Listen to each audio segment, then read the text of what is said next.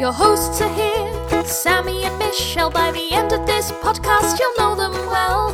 Adulting, navigating the journey of life. Careers to relationships, pain and strife. Put down the rule book, rethink the status quo.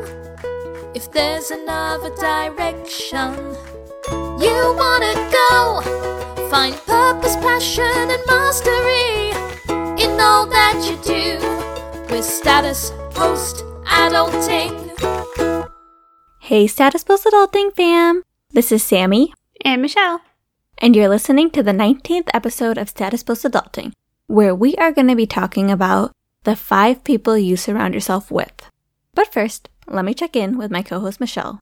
How are you doing, Michelle? Hi Sammy, I'm doing well. I went on a hike this weekend, which was pretty intense, so my body's pretty sore. I realized I'm in a pretty bad habit right now where every couple weeks I'll do like an intense activity, hiking, hot yoga, surfing, acro yoga, but then I don't do anything in between. So I'm in the worst pattern of doing just a little bit of intensity that I hurt myself and then I don't really gain the flexibility or the stamina because I don't do anything in between. So I'm making a commitment to you, our listeners, as my people, my accountability buddies, that I am going to start exercising consistently. Love it, Michelle. And you are also making a commitment to me, your house partner / room partner, and I will be sure to help you be accountable on that front. Don't worry too much about it. But I love you, so I appreciate that. You're welcome. And in the world of Sammy, as you know, I had COVID in December of this year, and my smell and taste situation has been it's just not been there. Yeah, since December 2020, to clarify. December 2020. And lately I've been noticing some smells coming back here and there. To be honest, I do think hot yoga has been helping my smell come back. So if y'all have people who are lacking smell, maybe worth a try, since there's literally no evidence for anything else. Though not Sammy's medical opinion, to clarify. Yes, this is my opinion as a friend. A friend who cares. As a podcast host. Exactly. Some smells have been coming back. That's good. Previously, a smell that was not there was poop. It's one of those things, you go to the bathroom, you're happy to release yourself. Just to clarify, Sammy, as someone who's used the bathroom after you, the smell was still there. You just didn't smell it. Yeah, you could say that for the past 6 months, my did not stink, in my opinion. Oh yeah, she thought her don't stink. And I thought, to be fair, I didn't think anybody stank. And I was in the bathroom. I noticed a smell that smelled similar to poop but different, because I actually didn't smell the bad aspect of poop, and this smell smelled like a gentleman's cologne, but not like a cologne I would like to smell. Let's just say it was like an on-sale Christmas cologne. And I was very fascinated because something that normally smells terrible has some musky notes that could be appreciated by some. Wow. Yeah. What's the lesson there, Sammy? Finding the good within the bad? The lesson is sometimes you can mix good things and bad things together, and then they just overall smell bad. So, Sammy, I'm really excited to go over this topic today, which is the 5 people that you surround yourself with. This idea is popularized by a lot of different thought leaders. We did a little bit of research, and it looks like the original person who said this statement was motivational speaker Jim Rohn, and it comes from this idea that you are the average of the 5 people that you surround yourself with, which basically means that if you look to who you spend the most time with, you are influenced by those people, and you likely have similar politics, similar values, similar ideas of what you can achieve, your ambitions. All of those sort of things that make us as people and influence the way we think are oftentimes very, very, very related to the 5 people that are around us. Sammy and I wanted to take a look at that topic today because we really believe that it's so helpful to be familiar with this concept and start to think and question, who are those 5 people and do they align with who I want to be? Exactly, Michelle. When we say that you are the average of the 5 people you surround yourself with, it really encompasses a lot of things. A lot of times, what we consider normal behavior, what we consider normal attire, what we consider a normal way to spend our money or our free time is defined by the people we surround ourselves with. Preach, sis. And because of that, we have to be super conscientious in determining who those 5 people are going to be because ultimately we like to think that we're uninfluenceable. We're just this being that like is on our own and independent and not influenced by everything around them. But of course we are. We are born into this world knowing nothing, and we are shaped by the people around us. So we have to be careful about who we choose to be these people around us. Absolutely, Sammy. And it's interesting because we were talking a little bit about it, and in some ways you think about who those people are, but especially, today in the 21st century, it's important to also consider the media that you consume. We spend so much time on our phones, watching television, listening to podcasts. I would even say it's important to consider, what are the extra voices in your head? Are you spending a lot of time listening to certain people or watching certain things on television or, the 50 ads that are coming at you on Instagram? Those are also things that I think, depending on how much time you spend on it, also influence who you become. Yeah, Michelle, you're completely right about that. I think one thing that's good about the whole media being a factor is that sometimes it can be easier to choose what media is in our life over what people are in our lives. So it's kind of nice that that's something we can deliberately be like, hey, I'm going to listen to these audiobooks, these podcasts, etc. to bring myself the kind of values, the kind of lifestyle that I would prefer. Whereas something like choosing the people is not always super easy. Which, Sammy, I think perfectly ties into our bigger point behind all of this, which is being really intentional about choosing those 5 people that are in your life. Before me and Michelle get into a framework for determining what kind of people you want around you, we think it's good to acknowledge the problem with just going with the default. A lot of times we're more comfortable with what we're familiar with, what we grew up with, what we're commonly around. It's easy to default to that as like the normal for what we want to be surrounded by. Yeah, Sammy, when I think back to growing up, especially when I was, say, in college, I was easily influenced by what my friends were doing, what my peers thought were important. And maybe that's what I needed at that time to be able to expose myself to new ideas. But as I've grown older, I've definitely become a lot more conscientious about the fact that there's definitely a lot of diversity of thought and intention around me, and understanding myself a little bit better so that I can align to that better myself. Yeah, definitely, Michelle. I think a big one for me, like in my early 20s, mid 20s, sometimes late 20s, was roommates. Roommates are people we live with. Sometimes we know them ahead of time, sometimes we don't. Sometimes they're like a friend of the friend, acquaintance kind of situation. They have a huge impact on what we consider normal behavior, what we consider a normal thing to do with your free time.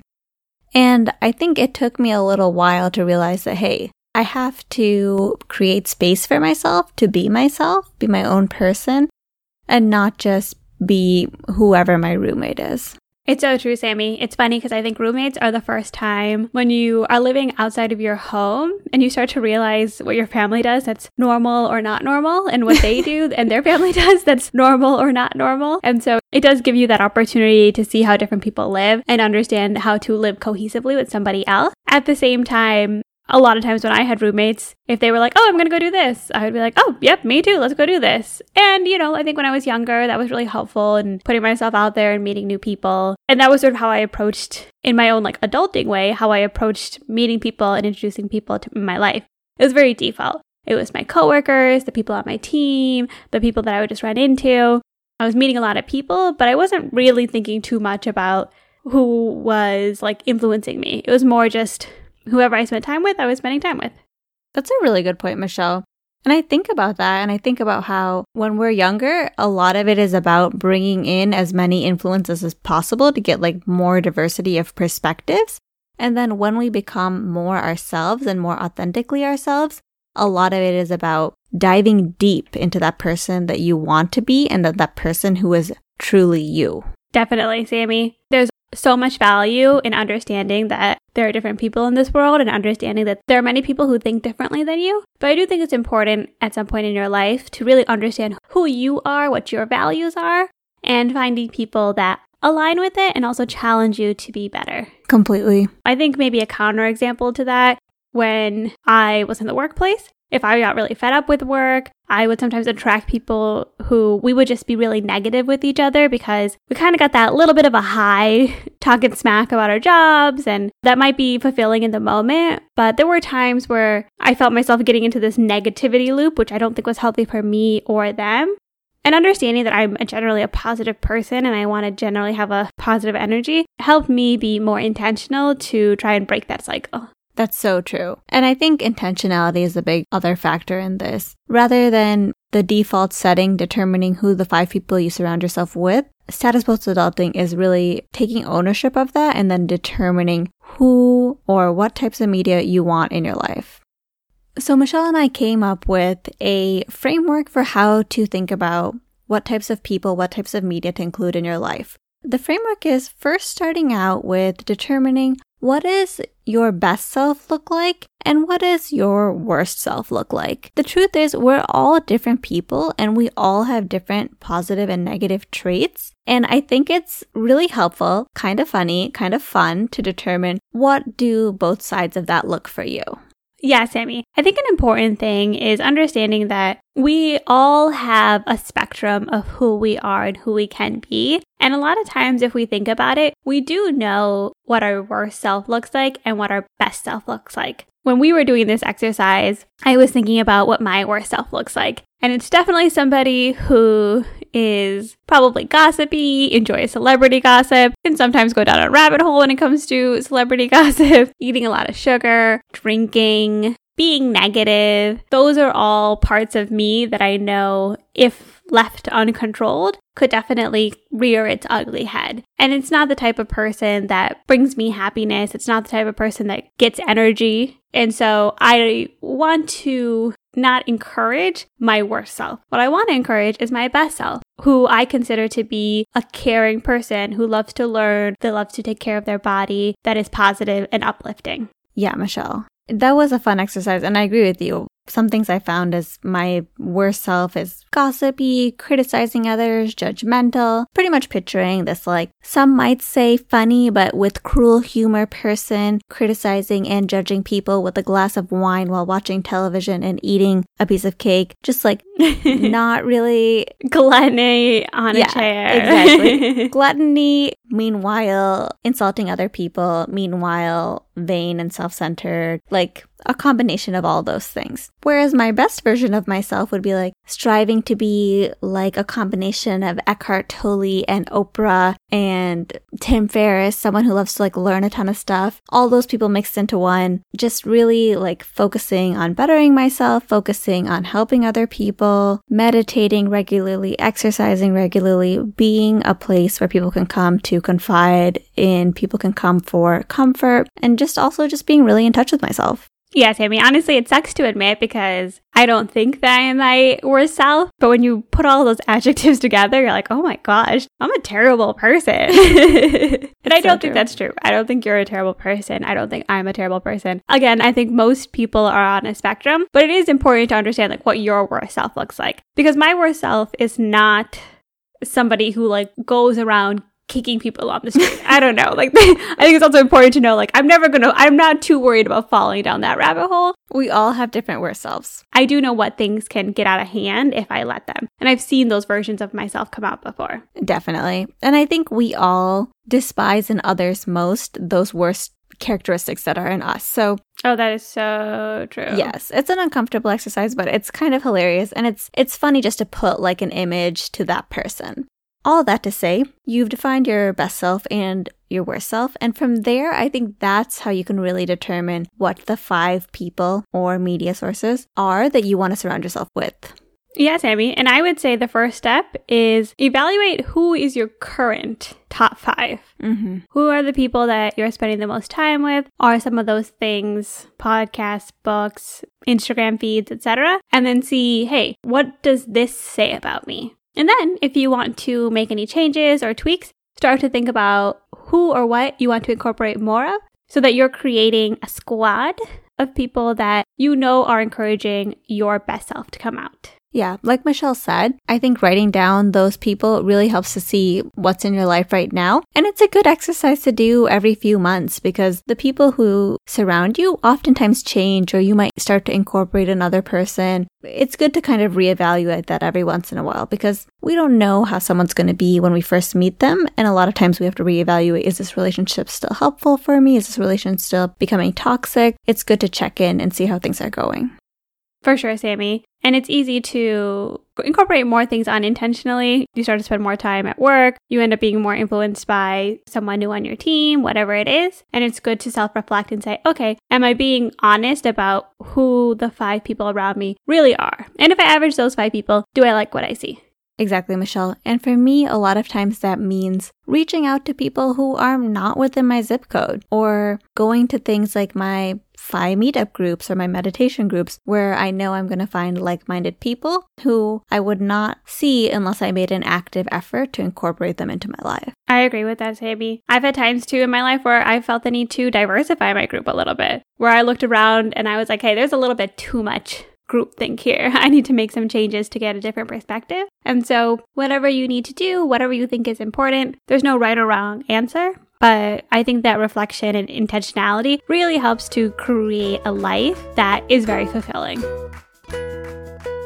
So what do you feel like are the takeaways this week, Sammy? Great question, Michelle. First of all, I hope all of you guys are excited to apply this to your own life. I would say the main takeaways are 1, acknowledging that the people you surround yourself with do influence your behavior and your value system. 2, write down who are those 5 people right now. And that includes things like media, podcasts, audiobooks, etc. 3, write down the best version of yourself and the worst version of yourself. Get an idea for what those look like. And then lastly, 4, try to make some changes to align yourself with your best version of yourself and remove any toxic things in your life that are bringing you closer to the worst version of yourself. Well summarized, Sammy. As the world is opening up, as you start to incorporate more people into your lives, we hope that you find this exercise helpful for being very intentional to create an environment that really supports and enriches the best version of yourself. Thanks everybody for listening to another episode of Status Post Adulting. As usual, we are so grateful that you take the time every week and listen to our podcast. If you're new to our podcast, welcome. We'd love to hear from you. Feel free to send us a DM on our Instagram at statuspostadulting or send us an email, statuspostadulting@gmail.com. We are very grateful that we are one of the voices that you choose to have in your life every week. Yes, and be sure to join us next time as we put down the rule book and rethink the status quo.